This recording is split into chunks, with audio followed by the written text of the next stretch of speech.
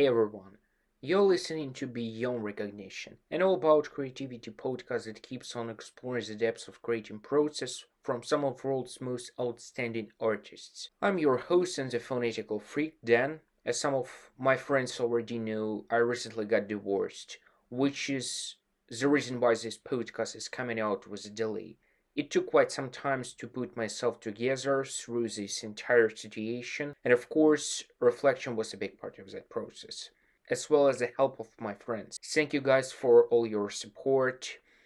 So, at this point of my life, I was summing up these few years and got to the point when I started really releasing to some of the releases that came out in 2023, which is the direct connection with our guest today. So, Heart Cold Fire, the newest release of Therapy, was definitely one of the most enjoyable experiences for me. But also, I couldn't but mention JAAW, the newest project featuring a good number of great musicians that released their debut Superclass LP. It got me back to the point when I discovered therapy and got amazed with all these tendencies the band has been pushing coming from the underground, and they still do.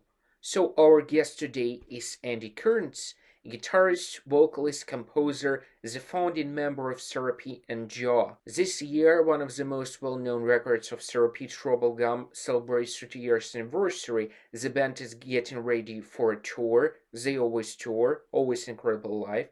So I got the chance to talk to Andy about lyrics and pessimism, starting JAAW, sound experiments, the success of therapy. We discuss life and touring experiences, of course.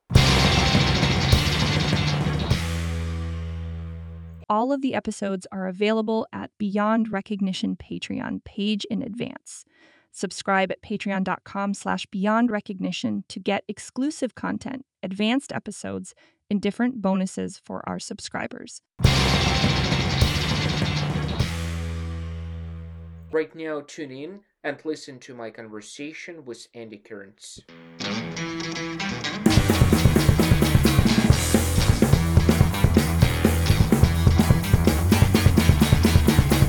Being where you are right now, passing through the decades of experience of being independent artists, working with independent labels, signing deal with the major label, and coming through where you are right now, you understand that the more people are involved in the process, the more difficult it becomes.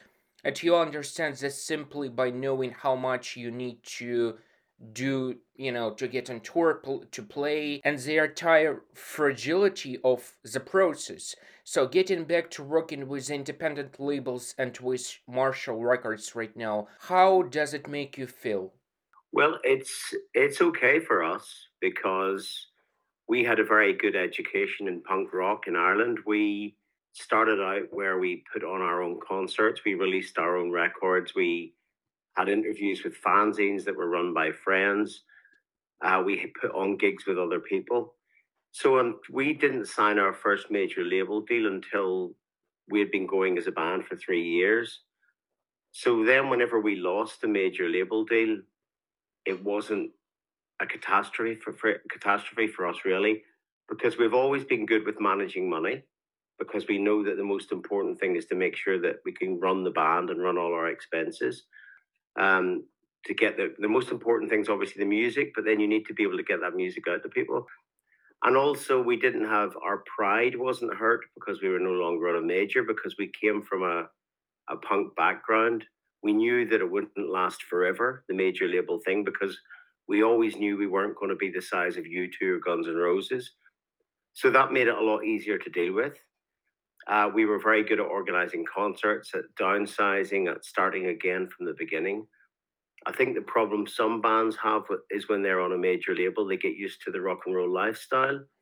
And whenever they get dropped from a major, half of them miss the money that they would get from a major label, and the other half feel a sense of shame that someone has rejected them. I think with therapy, we had neither of those things. We just said, okay, we've had an indie label years. We've been on a major. We're now back to being an indie band. That's okay. Let's deal with this. I often think about people in sport which is Mm-hmm. a very good trajectory to connect with what you just said. Like if Mm-hmm. you're thinking about like figure skaters who Mm-hmm. dedicate themselves to extensive trainings and eventually Mm-hmm. they reach out the age where they are considered being old, quote Mm-hmm. unquote. Some of Yeah. them even do in their 20s. No Mm-hmm. matter if you think of yourself that you are old or no, versus Mm-hmm. musicians, especially these days, because you understand there are a very few artists who can get the luxury of taking what they've done on pause and still not lose the attention of the fans, while some of other artists they need to tour constantly. Yeah, I think that's a good point. Um, Also, I think with the sport analogy, a lot of people know that they don't plan in advance, so they think, well, they're young, and when you're young, you think life will go on forever, and then some people are taken by surprise. Not everybody is Lionel Messi. Not everyone can be the greatest footballer of all time, and it's about managing expectations. And I think with therapy, I know that when we were a four piece with Martin McCarrick and with Graham Hopkins in the band, they joined the band after the band had been successful and we were already on a major. And whenever we lost to deal with the major, they certainly found it a lot more difficult to deal with than myself and Michael, the original member, because they thought they were joining a band that was a well known major label band that was going to go on and become famous and they would be part of that. But when that didn't quite happen, they got quite resentful towards me and Michael, because I think they thought they were joining a band that would make them more famous than they already were. But with us, we just think as long as we can make music, as long as we can put on concerts, we have a good plan to keep the band existing, to make sure that we get out and tour when we can, and to keep putting records out. Marshall Records is a really good home for that because for a start, they're realistic in their aims. They give us a certain amount of money to do what we need, but they don't throw money at us and expect us to be the new Foo Fighters. They've got a certain amount of money, and they know they're also clever because they know that they signed a band that have already got a fan base across the world. So they're not it's not a young band that they're going to have to try and break. We already have a certain amount of fans across the world. So Marshall know that when they release a therapy record, regardless of if it's a good therapy record or a bad one, there is a certain amount of people will buy it because of the fan base. But thankfully, the records we made for them have been good ones so far. But so it kind of works both ways. They're getting a band with a bit of experience and an existing fan base, which helps get the name of Marshall Records out to the world. And we're also getting people that are very, very understanding of what we want to do as a band. With it, I can't but notice that still you are one of the most touring bands I personally know. Well, the reason why therapy tours so much is two reasons. We like doing it, but also because this isn't the 90s, so we can't rely on lots and lots of record sales and things like that to make money. So whenever we go out on tour, we tour modestly. We bring a tour van, not a tour bus. We bring a small road crew that we've known for quite a few years, and we pay them fairly, and they are very hardworking. And then when we go on tour, we make money. So I know bands that are probably not as popular as Therapy that go on tour, but they want to look like rock stars, so they'll get a tour bus. Now, a tour bus is £2,500 a day. Mm-hmm. A small van is about £100 a day. So, if you do a concert and you're getting paid so many £1,000s for it and you're spending a quarter of that money on the tour bus, then more money on wages for the driver. When you come home, you're not going to have enough money to pay for your rehearsal space, pay for a place where you can leave your equipment, and pay for your road crew and flights. So we have a very good way, and it's because we're old punk rockers. We kind of go, okay, well, if we do things this way, we can afford to pay all these people and exist as a band and keep on going. So that because we do like touring, and Dan, not everybody that I know that's a musician likes touring. I mean, Fife Ewing, an amazing drummer, was in the band with Therapy from the beginning. Great drummer. He hated touring. He really hated it. He didn't like it. He never liked to tour. When we went on tour, it was always you could tell he was unhappy. I know people in very famous bands that are friends of mine, but I won't embarrass them by naming them, that don't like to tour because they say they like being in the studio making records. They like being in their rehearsal space with their computer writing ideas. But whenever their management says to them, we have to go on tour, they dread that day. But we're lucky. We like going on tour. We like meeting people. We like playing shows. Being on stage is something that myself and Michael and Neil Cooper have always enjoyed doing. So it's not a difficult thing for us. And also, I think there's an aging factor involved. Like, if you became a musician and started playing in the 80s, you managed to get through this, let's say, a number of connections through like all the clubs in the UK, which is Mhm. something like I've spoken to Budgie like around like Yeah. 4 or 5 years ago, and he told me a wonderful thing that his sort of his place of existing or his place of living are clubs, theaters, and so on. And Mhm. if you know like his history coming from Liverpool, getting through all these underground clubs, and until he moved to London in Mhm. 79, like you understand like that's the history. And people who used to book those shows, like they later on established a well-known record labels. Just Mhm. if you would take like Warp for example. Yes, yeah, good idea. Yeah, that's very true, Dan. And same with therapy. We're very lucky in that we were around at a time when it was easier for bands, I think, to get concerts. Now I look at young bands now. I've recently done a project with some other musicians called JAAW. It was an industrial noise project. Now those guys are a lot younger than me, and those guys are very talented, but they've all got two or three jobs. It's hard for them. I'm a professional musician. This is being a musician is what I do, and we've managed to make a living out of it. Between us, our management, who are good friends of ours, we've managed to make this what all we need to do for a living. But the guys in JAAW, they all have three or four different things on the go because they just by being in the bands that they're in and touring, they can't make enough money. Mm-hmm. Uh, Adam, the drummer of JAAW, is a session drummer, and he makes all his money by playing with these wonderful bands like Pulp and Square Pusher and Goldie. And Wayne Adams, the guy that's the main guy behind the project, he runs a studio, so his main gig is a producer. But to try and get music off the ground just from bands, it's really difficult these days. If you were a young person trying to get a string of say 20 gigs in the UK together for a tour, it's really difficult. Back in our day, therapy would say, well, we know a couple of punk guys in Dublin, so we'd phone them, and we know a couple of punk guys in Birmingham. And we would, between phone calls, this is before mobile phones or internet, we would have maybe, say, 10 gigs, and we'd do that. And when we were at one of the gigs, we'd meet some guy maybe from Scotland who'd go, have you guys ever played in Glasgow? Mm. And we go up and say, and then that way, as you said earlier, some of those people that did those gigs for us back in 1990, 91 are now working for record labels. They're now working for clubs, rock clubs, and things like that. The people that stayed in the business, and it works like that. So we're lucky to have built this little structure, and at the same, to a certain extent, in parts of Europe and places like that.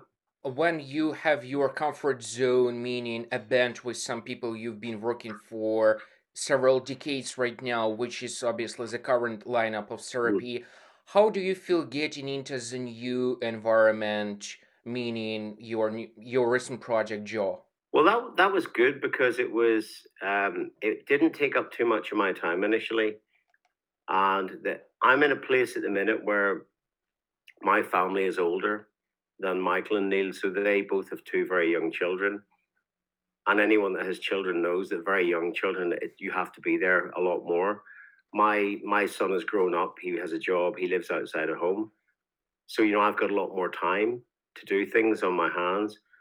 Whenever the job project came in, it was a time when therapy weren't doing anything for a month, and all I did was go and visit Wayne in the studio and send some emails back and forward. But I think it's good. I mean, Michael does some stuff with his next door neighbor, has a project called Haunch Mm-hmm. that he runs, and Michael helps out with that. And I know that Neil has helped out with the band Benefits from the UK, drumming with them. But I think it's really important. I mean, none of it affects therapy. And in fact, it's really good for therapy because a lot of people that would listen to JAAW wouldn't listen to therapy. Or if they did, maybe they would only listen to early therapy records that are a bit more industrial. So that's good. They kind of, some people that have got into JAAW have actually got back into therapy again. And I know with something like Benefits, there are a bunch of young people. People have seen Neil drumming and gone, he's a fantastic drummer. He's in a band called Therapy, and they go, oh God, I'll have to check them out. And then they will start coming to our shows. So it's really, really good for everybody. And also that works the other way around. Therapy fans start buying JAAW Benefits records too. I'm thinking about the fact that it's probably a bit easier when your creativity is more or less associated with something and extreme to a degree, but difficult for somebody who is initially signed to electronic record label like let's say Warp, Mm, being a fan of black metal and mm. get into that side of things, isn't it? According to your opinion, in my opinion, it was a very organic transition for you Mhm. to do things you've been doing with JAAW. Oh no, that's exactly right. I mean, a lot of the whenever I met the JAAW guys, because I'd never met them before. Whenever I first met them, um, they had a lot of the same influences as early therapy. So they're a lot younger, but they were talking about Godflesh and Fudge Tunnel and Chrome and bands like that. Mm. But they were younger guys, so they didn't hear those guys first time around. That was just something they get into later. But I was old enough to have been around and got into those guys first time. Yeah, so I mean, I know what you mean. If we suddenly made a an ambient record or a dream pop record, I think people would be a bit more suspicious. Mm. But I think with something like JAWW Benefits and Haunch, it's got enough characteristics that people will think, oh yeah, okay, well that's cool. Yeah. And how do you manage to keep the balance between yourself being a wonderful lyricist and and a romantic in my opinion, and a fan of nice rock, especially taking into account that with this project you're gravitating to to more to nice and to expressive side of things versus being a lyricist. Well, with something like JAWW, the pressure was off because I didn't have to write the lyrics. The lyrics were co-written with Wayne, and we did something which I've never done before. We wrote the lyrics from scratch. So he would say, "Okay, I've got an idea for this title. I've watched a movie, and the title is called Bring Home the Motherlode Barry. This is what the song's about." And he would say the first line, maybe the first two lines, and then I would come up with something. And it was all done very quickly. So it didn't come from a great deal of personal experience. It came from wordplay with Wayne, and it was cool. It was a really good way to write it. Whenever I write with therapy, it comes from a personal place, and that is can sometimes be quite difficult to write. But what was good about doing this thing with Wayne is it made me realize that I don't always have to put myself under so much pressure. So maybe for the next therapy album, I could try and give myself a bit of a break when it comes to writing lyrics so that it doesn't have to be so heavily thought through. It can be a lot more relaxed and a lot more fun. But still, like, no matter what you're doing, I think there's always been this incredible sense of melodics included in your songwriting. Even if we would take some of the heaviest songs of yours like Mhm, Disgraceland or Cheese mhm, Grinder, like when I listen to these songs I can easily imagine them played in an acoustic version, which is mhm. something you've already done with therapy and on your own. Do you think there is a certain sense of melody and maybe melodicness you're putting in your songwriting that makes these songs so appealing to your listener, or there is something else that probably comes from like your personal experience or methods of writing? Well, I think it's a bit of both, really. I think the reason why there's so much melody and memorable lyric and memorable melodies in my writing is simply for the fact when I learned to play guitar, a lot of friends of mine learned to play guitar at the same time, and friends of mine that were in metal or into punk wanted to play like Iron Maiden, AC/DC, and they would spend hours learning the guitar solos. I was fans of Buzzcocks, Undertones, Ramones, and a friend of mine when I was learning to play guitar showed me some chords, and he said if you use these chords, you can work out these songs. So I didn't spend all my time from the age of 13 or 14 trying to play solos like the Michael Schenker Group or Iron Maiden or AC/DC or anything like that. I tried writing songs like the Buzzcocks. So from a very, very early age, I would play just chords and sing along. And then later on, I discovered how to play riffs and how to play lead guitar and bits like that. But I think the first thing I tried to do was whenever I learned how to play guitar was use it as a method to write melody. Whereas a lot of my friends just wanted to be able to be the first guy to be able to play, I don't know, Eruption by Van Halen. So it was, so like, I would meet friends of mine, they'd be able to play the Eruption solo and would say, what have you learned? And I've gone, well, I've written this song. So I always thought that was um, a bit more beneficial to me. And in fact, years ago when we did the album Crooked Timber with Andy Gill, who was a big influence on me as a guitar player growing up, we had this same discussion. And Andy said a really good thing to me. He said, to be honest, I agree. He said, I play chords and I don't know what the name of the chords are. He said, I've taught them myself, but I knew that when I would write them, I'd be able to get John to sing with them. So I never thought about guitar magazines talking about me being a great guitarist. I thought this will help serve the song.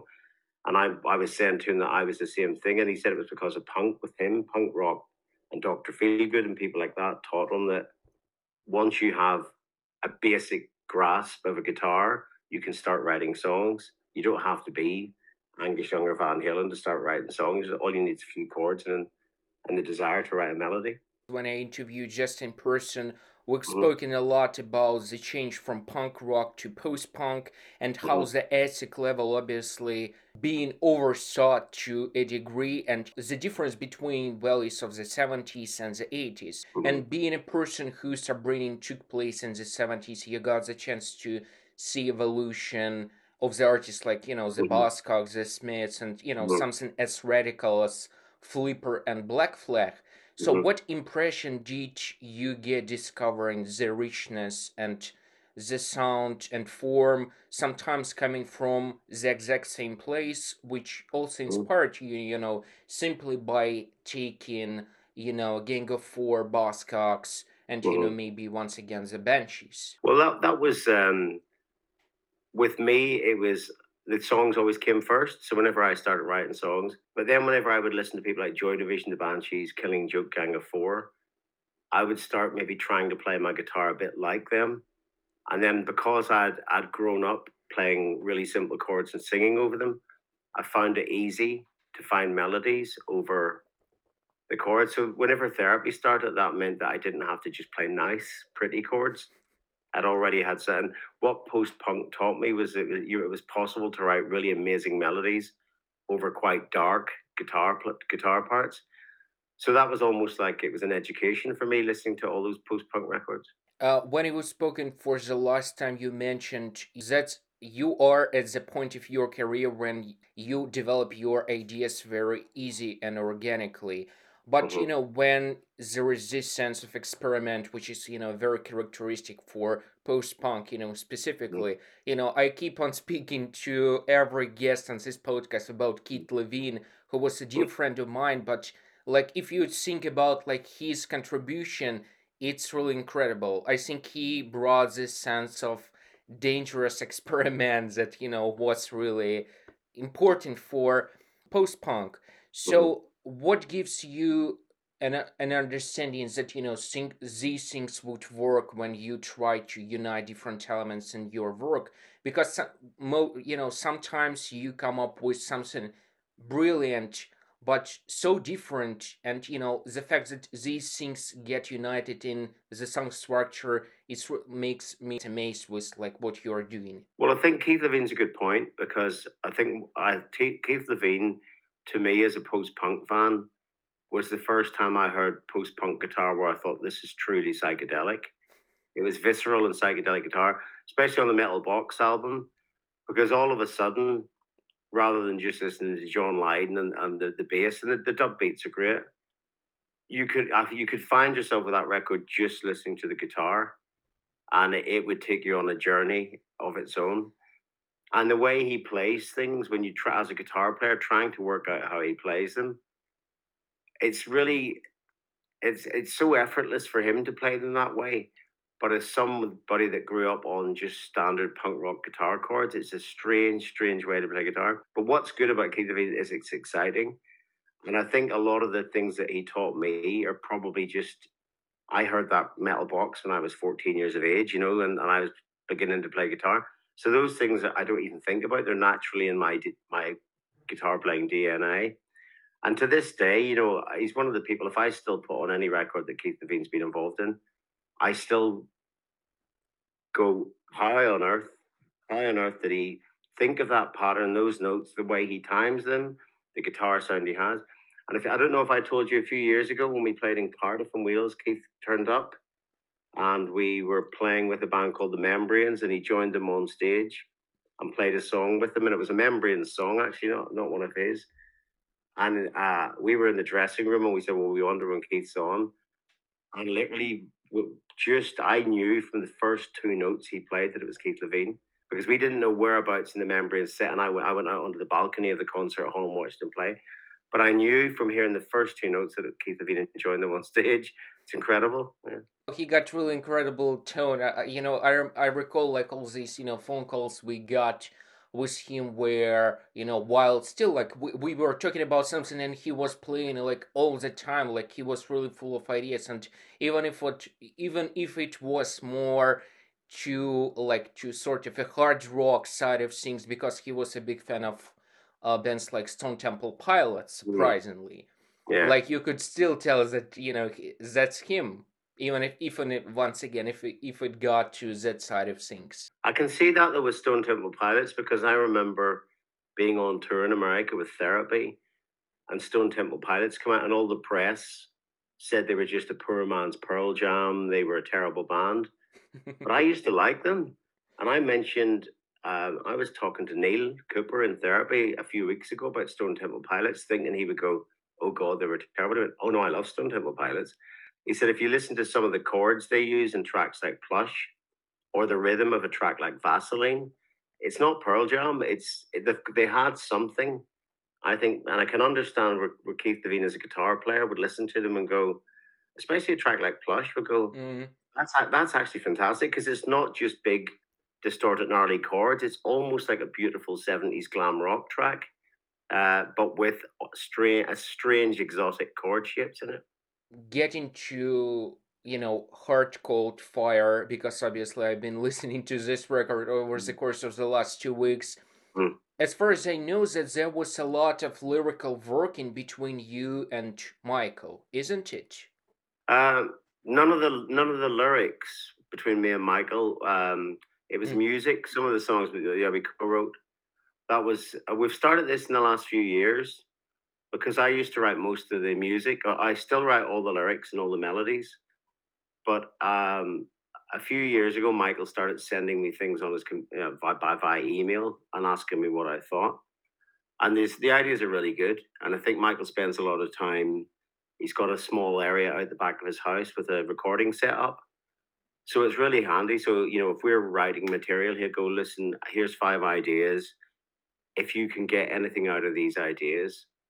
And we're just honest with each other. And for this album, he sent me Poundland of Hope and Glory, the main guitar riff. He sent me the guitar riff of Two Wounded Animals. And they were like, well, especially Two Wounded Animals, when I first heard it, I thought this is magnificent. So I took it and I added a chorus and we played it together. But it's the same with Neil Cooper. The track Woe, the second track on the album, Neil can't play guitar, but he's got a little synthesizer. So he sent me a synthesizer line going, and said, "I don't know if you can play this on guitar, Andy, but I've got an idea for a riff." So I downloaded it and I listened to it, and I've got a little electro harmonics pog, which makes it kind of almost like a synth-like sound. So I listened to the notes, I worked out what notes he was playing, and I played along with it. And then I sent it to Michael and Neil and said, "Listen, this is Neil's idea, but I've transposed it to the guitar. What do you guys reckon of this?" And then we went from there, and that was the track. So we've always kind of done stuff like that. But what's happened in the past is maybe we've got into doing an album. We've had maybe 15 songs and we need 10. And occasionally the tracks that those guys have written haven't made it to the album because we maybe haven't finished them properly or they're not as strong. But in the last couple of records, they've begun to contribute, and it's great. I like it because it takes a lot of the pressure off me. I still have to do the melodies and the lyrics, but I like it. I wouldn't. None of us. At the same time, if I bring in a piece of music to those guys and they don't like it, It's not the kind of band where they have to do it. If they don't like a song I've written, they'll go, "No, that's not really for us," and I'll go, "That's okay." Because all three of us have to like something before we move ahead with it.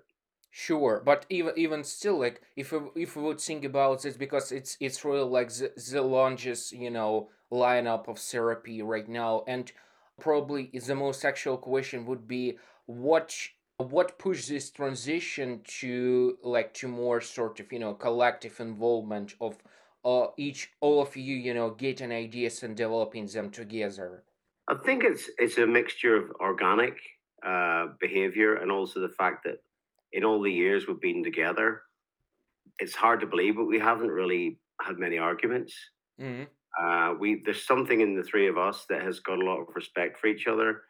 Whenever Fife was in the band, he was a great guy and a great drummer, but we used to fight all the time, and that didn't last very long. And then whenever Neil and Martin were in the band, we touched on this earlier. It was difficult because, frankly, I think those guys wanted to be rock stars, and we just wanted to play the band, and that made it difficult as well because it was a very political thing.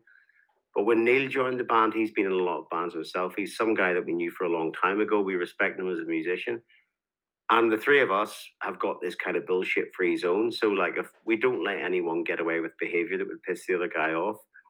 And that's the thing now where I think they feel confident that they can send ideas to me without me going, I write the songs. And I also, I'm not precious about who writes therapy songs. I mean, the only reason that I write the lyrics and the melodies um, is because I'm the only one that'll do that. To this day, I've never been given any lyrics or melodies by Michael or Neil. And if they did, I would certainly listen to them. But regarding writing of riffs and things like that, I'm totally all up for it. How do you usually work on the lyrical aspects of your songs? It can differ. So something like Joy of Hard Cold Fire was written simultaneously with the riff. So I had the guitar in my room, just and I got a melody. And I had a little idea based on the writings of Samuel Beckett about how repetition and boredom can make people quite dull. And because the melody's almost like a child's nursery rhyme, I wrote the song really quickly. Another day, another day. And it came to me really quickly.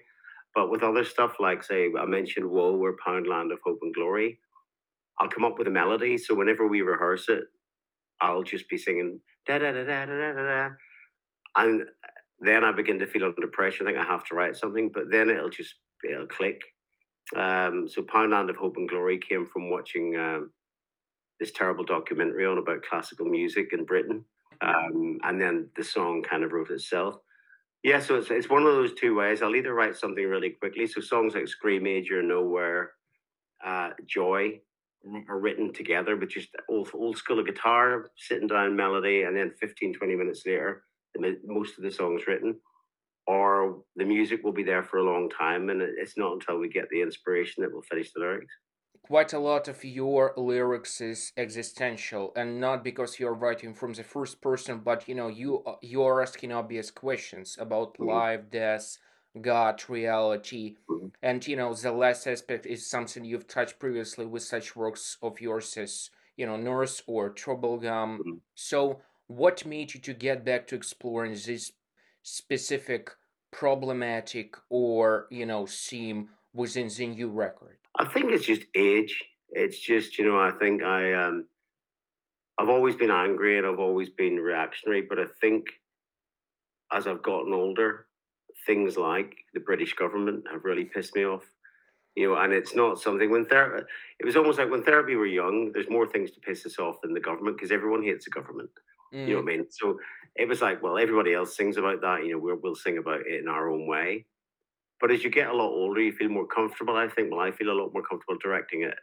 Like Poundland of Hope and Glory is a good mhm. example of the album, and that just comes with age. I think. We have been doing this for well over 30 years now, and it's what feels natural. I think that has become something. And on the last record as well, on Cleave, we had things like Dumb Down and Wreck It Like Beckett, and they were quite similar. They were a lot more direct.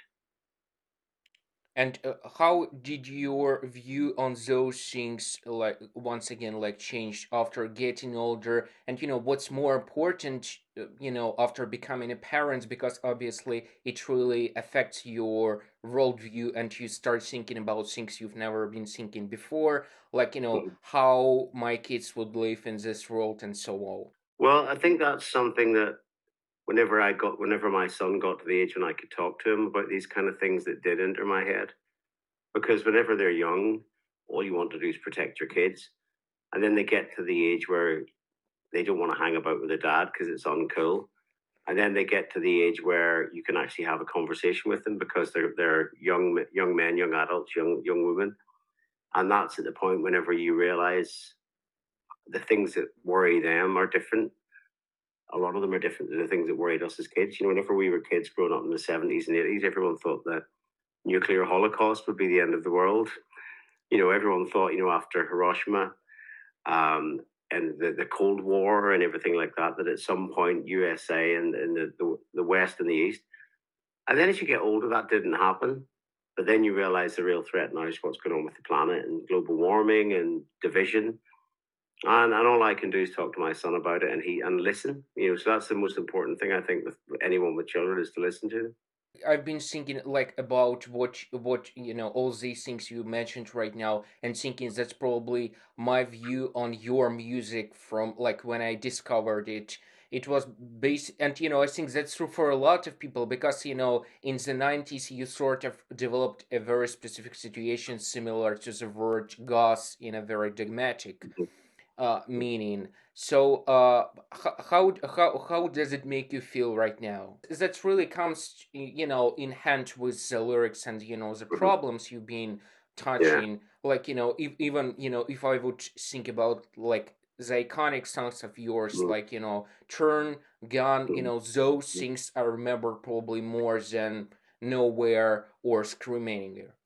I'm very comfortable with how I'm perceived as a writer now because I think I I'm very comfortable within myself with it. There was a little point, I suppose, in the mid 90s when the band was very, very popular, and there would be a lot of reviews, and people would always criticize about being miserable or being, a bit too depressing. But I'm not going to start changing writing songs because that would be dishonest of me. And then after a while, I get really comfortable with it, and I just think, well, yeah, there's always a bit of what we do is always very Irish. I think there's a way of being depressed that is Irish, Hmm. that runs through Samuel Beckett and Flann O'Brien and William Butler Yeats and James Joyce. And I think there's a bit of that in everybody that comes from the island of Ireland. In the creative arts, there's a little bit of dark humor, and I've felt very comfortable with it. And I think if someone doesn't like the lyrics or someone doesn't like the way I look at life, that's okay because I don't like certain songs that look at life in other ways too. But there's enough music and enough styles of music out there for everybody. But yeah, I'm happy with the place I hold at the minute in myself. And still, like, you have these incredible songs like "To Disappear" from Hardcore Fire, which still, like, which shows that your worldview isn't radically changes. Like, you are still true to yourself, Mhm. which really puts me towards the question: Are you a pessimist yourself? I think I am, but I find comfort in pessimism because I think as a very young child, I got very disappointed by life in certain situations. I remember when I went to school. Most kids dread going to school, but I was really excited because I thought it'd be an exciting new world. And of course, all kids are cruel, and Mm-hmm. it's school. I mean, it's not a very nice time until you find your place in school. So I was disappointed in that, and I think I learned as a way of coping with life. If I came to expect the worst, then I wouldn't be hurt as much. And that was a young child thinking, and I suppose part of that has stayed with me in life. So that has thankfully matured a lot as I've got older. But I'm still very pessimistic. I'm a lot more trusting of people, because I've had a family. I've got a good relationship with my family. I've got a good relationship with the band and my friends over the years. But I think that as regards how things in life will turn out, it works to my advantage if I'm pessimistic. I think that's also was something that you brought to masses, because obviously, like, when you get signed and people, I think not all the people do understand like how important was the fact that the band like Therapy got to a major label, because at once you got you being fans of independent record labels like Touch and Go, or all sorts of informal music that was really actual by then, that really got reflected in your creativity, and you've been sort of pushing that ethics to the masses. Yeah, I mean, it is quite incredible whenever we look back at it that a band that like Butthole Surfers, Jesus Lizard, Slint, and Big Black were signed to a major, because I think major labels probably thought they'd signed a grunge band when they signed Therapy. They probably thought three-piece band, heavy guitars, there's a little bit of melody in there. But Therapy's musical taste was always a lot broader than just a grunge band, and that confused quite a lot of people. But I think there was enough attitude. I think a lot of people that identified with Therapy that felt the way we do. We came from a country where there was division. We didn't look like rock stars. We didn't feel like rock stars. We actually felt as if we were kind of on the outside of life looking in.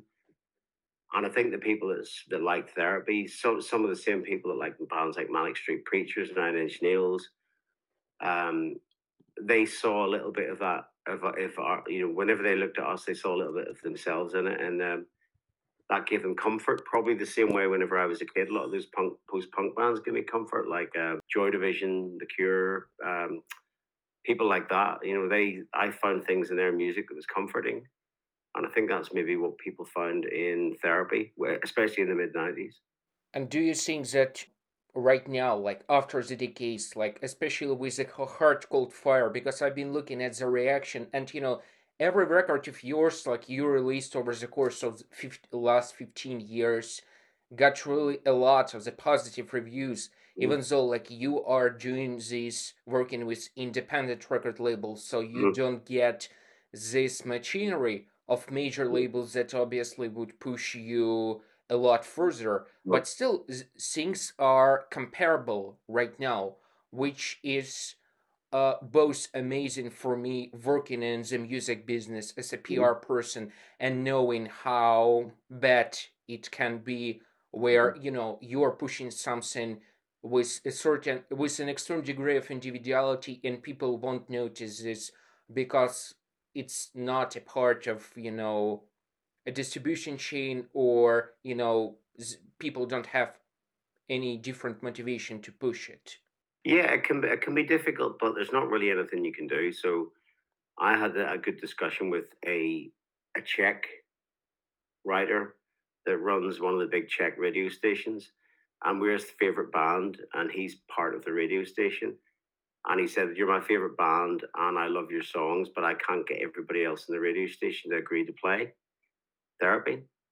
But what can we do? There's not anything we can do. I mean, some bands would panic and think, "Oh, we need to maybe make a really wacky video, or we need to maybe start writing songs that will get played in the radio." But to a certain extent, we had a period in the '90s when we did get played in the radio. Um, there's not really any, we don't feel compelled to write songs that get that.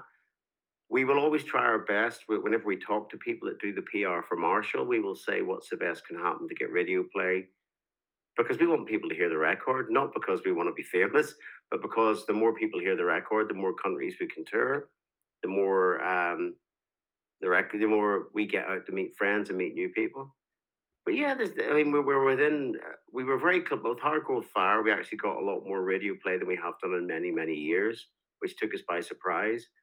But that was because we touched on this earlier, Dan. There was people working in radio stations that were Therapy fans when they were 14 that now work at radio stations, and they haven't played. They all of a sudden they're now part of a station that's got the new Therapy record. They go, God, I'll give this a spin. So we were getting play in a lot of places that we hadn't been played in years.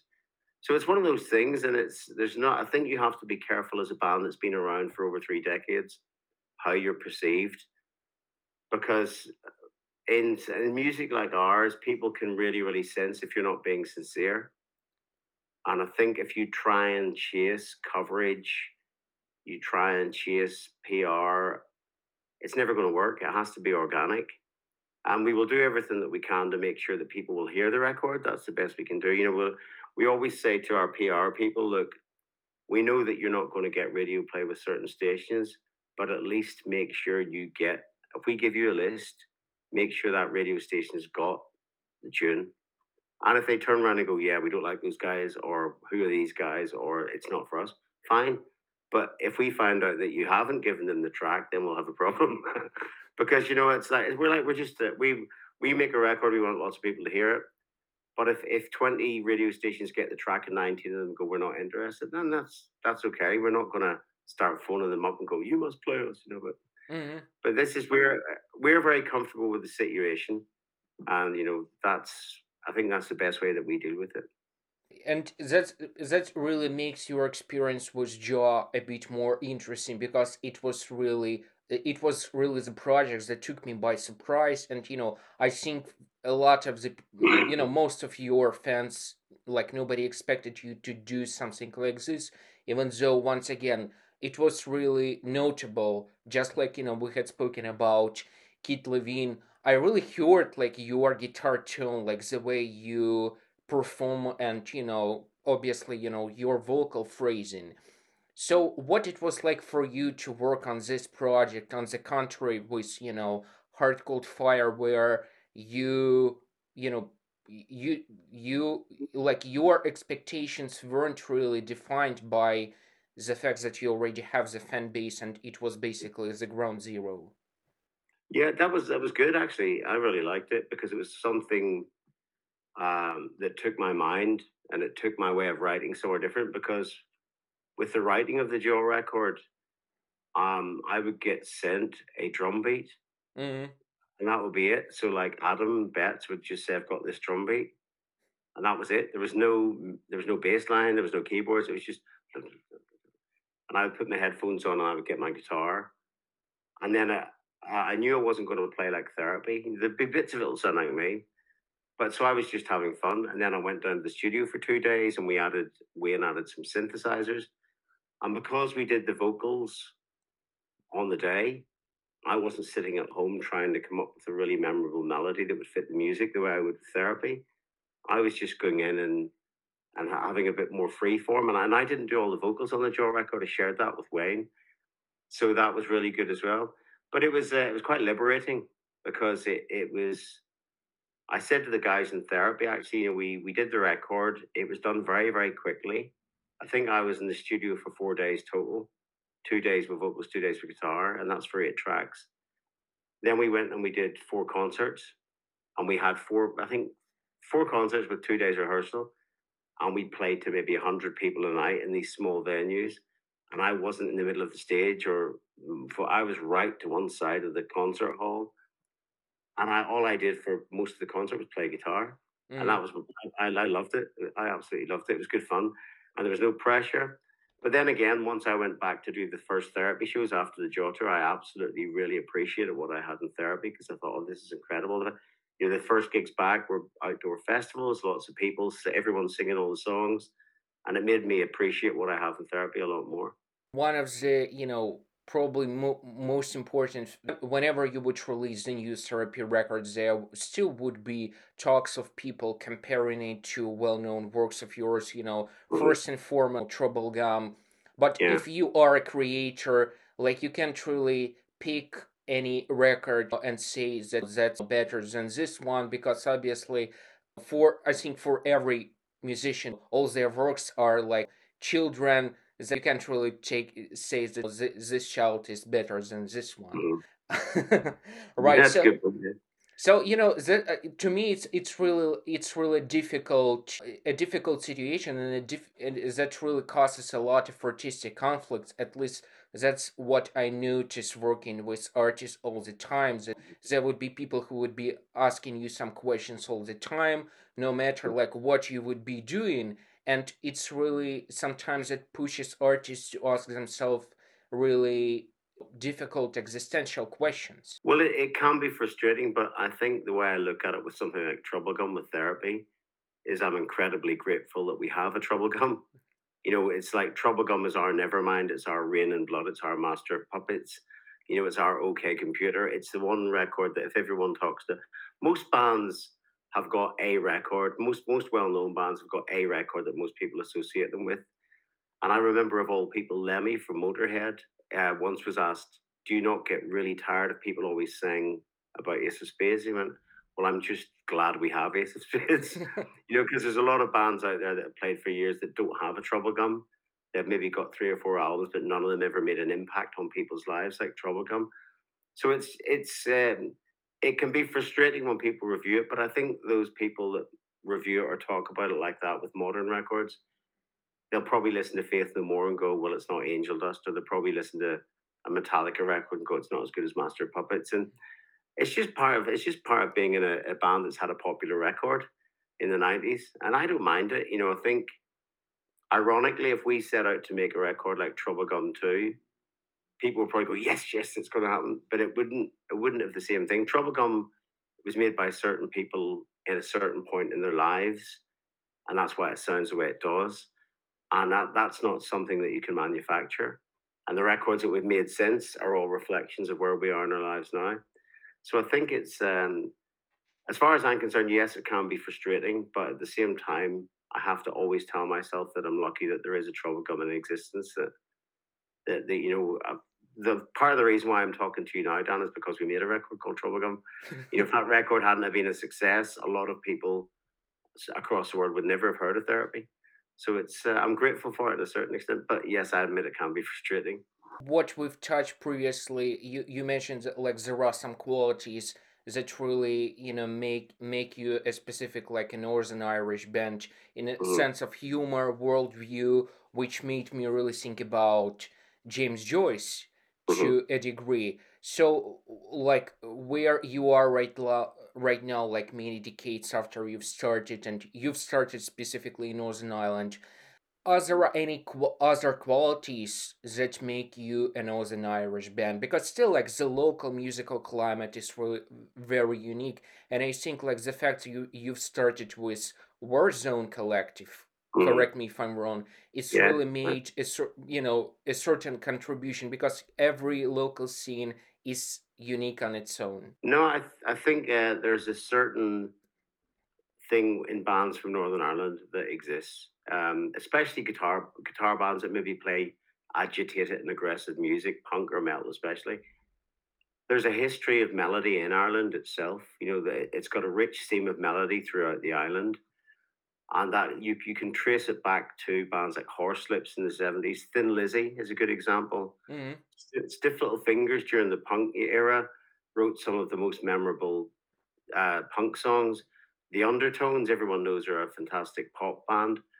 You can go right through the bands I liked, Rudy, that were on the Good Vibrations label, Mm-hmm.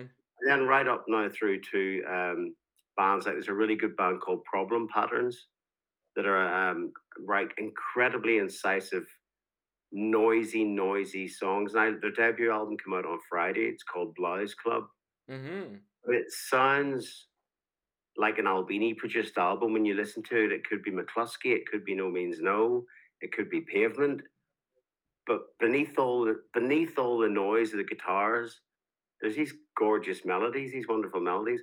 And I just thought when I listened to that record on Friday, they could only come from north of Ireland. Mm-hmm. And what reaction did your Northern Irish fans had when you performed the acoustic version of your material?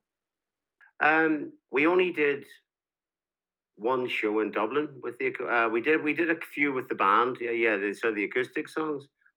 Yeah, we did a show in Belfast once, and it went down. It was sold out, and it was in an old theatre, and it was the Irish are very rowdy. I don't know what the term would be. Very lively. Mm, Whenever we played in mainland Europe, Germany, Holland, France, Austria, there would be like almost a solemn quiet in the theatre. But when you play in Ireland, that's not going to happen. So like the whole way through the acoustic show, people are shouting and sort of teasing you and stuff like that. And people that I went to school with turned up and started shouting at me and stuff. But that was what I expected, and it was great fun. So in a way, that it was perfect because it meant that it became like rather than playing a concert to people, it became a bit like sharing ideas back and forward in one room, which is what made it special. I think one of the beauty of really a rock performance is the fact that you can interpret some of your well-known songs in a different way, and they would become, something really incredible, which is once again goes to ACDC and maybe Angus Young falling on stage and doing things that he didn't make on the recording, but the fact Hmm. that you do all these mistakes that really make a contribution to incredible performance. Yeah, I suppose that's what keeps the music alive. Mm-hmm. I think different interpretations. It's a difficult thing to do, but I think if you we see everything that we've done as one piece. It's a bit like Samuel Beckett used to see everything that he had ever written and performed as one piece. He said he called it the work. He said it was just all continuous. And I used to find that quite strange when I was younger, but I see what he means now. And I think with therapy, if we revisit old songs, you find things in them that at the time you didn't notice. And sometimes it's good to bring those things to the fore. And recently we were playing in rehearsals. There's an album we did in 1998 called Semi Detached. Mm-hmm.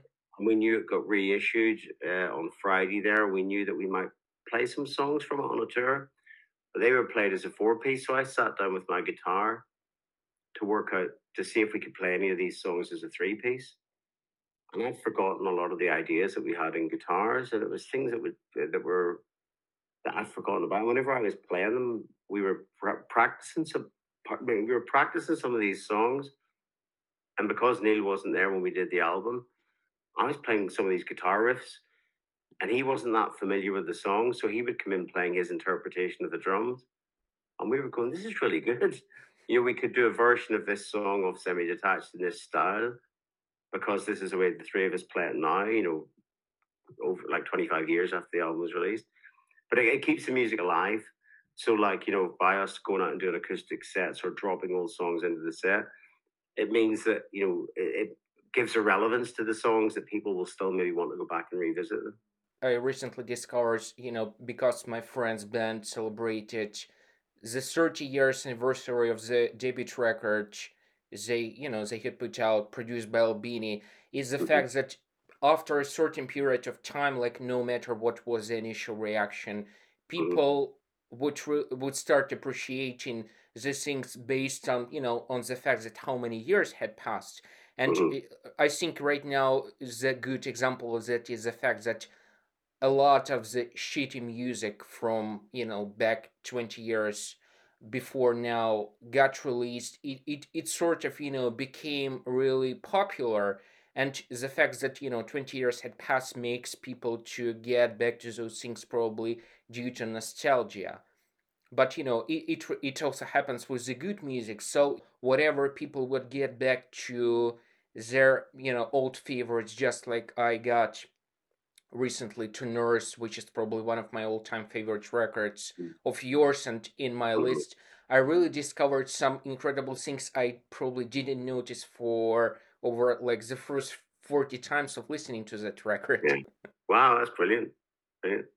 Yeah, I know what you mean. I listened to Entertainment by Gang of Four Uh-huh. recently, and I was surprised at how poppy it was. 'Cause I remember as a kid thinking it was like really, really quite a strange, and it was very abrasive, and the guitar was angular, and the vocals were just statements shouted. But when I listen to it, it's really melodic, and the guitar chords are melodic. But I didn't. Whenever I was an angry 15-year-old kid, I just thought this is Gang of Four. It's exciting. It's dangerous, and now I hear it in a completely different way. And I think it's the same with therapy, is that people can hear stuff like maybe Infernal Love that was released in 1995 that Mhm. the fans of Troublegum, a lot of them thought it was terrible or they thought it was a very strange record. But when you go and listen to it now, years later, it's like, okay, right, I didn't realize that. That it was like a lot of people didn't realize that there was a kind of avant garde jazz bit in the first track. Mhm. It was like people missed that. They just thought, oh, this isn't Knives off Troublegum. So, they didn't listen to it further. You've always had a difficult story about creating of that record, and we all know how much of a pressure you got going through the creative process. How much did you change your attitude over this work of yours getting through the years? Well, from a personal point of view towards the record, I still can't think about that record because it was difficult to make. But the one thing that has given me happiness is what that record means to other people. I mean, over the years, so many people have told me incredible things about how that record saved their lives, about how special that record is to them, about how much they were going through a difficult time and that record got them through. And at the time, I didn't know. All I just knew was that therapy fans worldwide were angry because it wasn't Troublegum, the record label. Were angry because it didn't sell as well as they thought it would, and the critics didn't like it because it didn't sound like Troublegum. And I was going through a tough time myself, so it was a perfect storm of negativity. But what's rescued the record for me is how much it means to other people, and at the end of the day, that's the most important thing. The music that we make is to be shared, and to find out that it's had a positive effect on people's life. That means more to me than anything.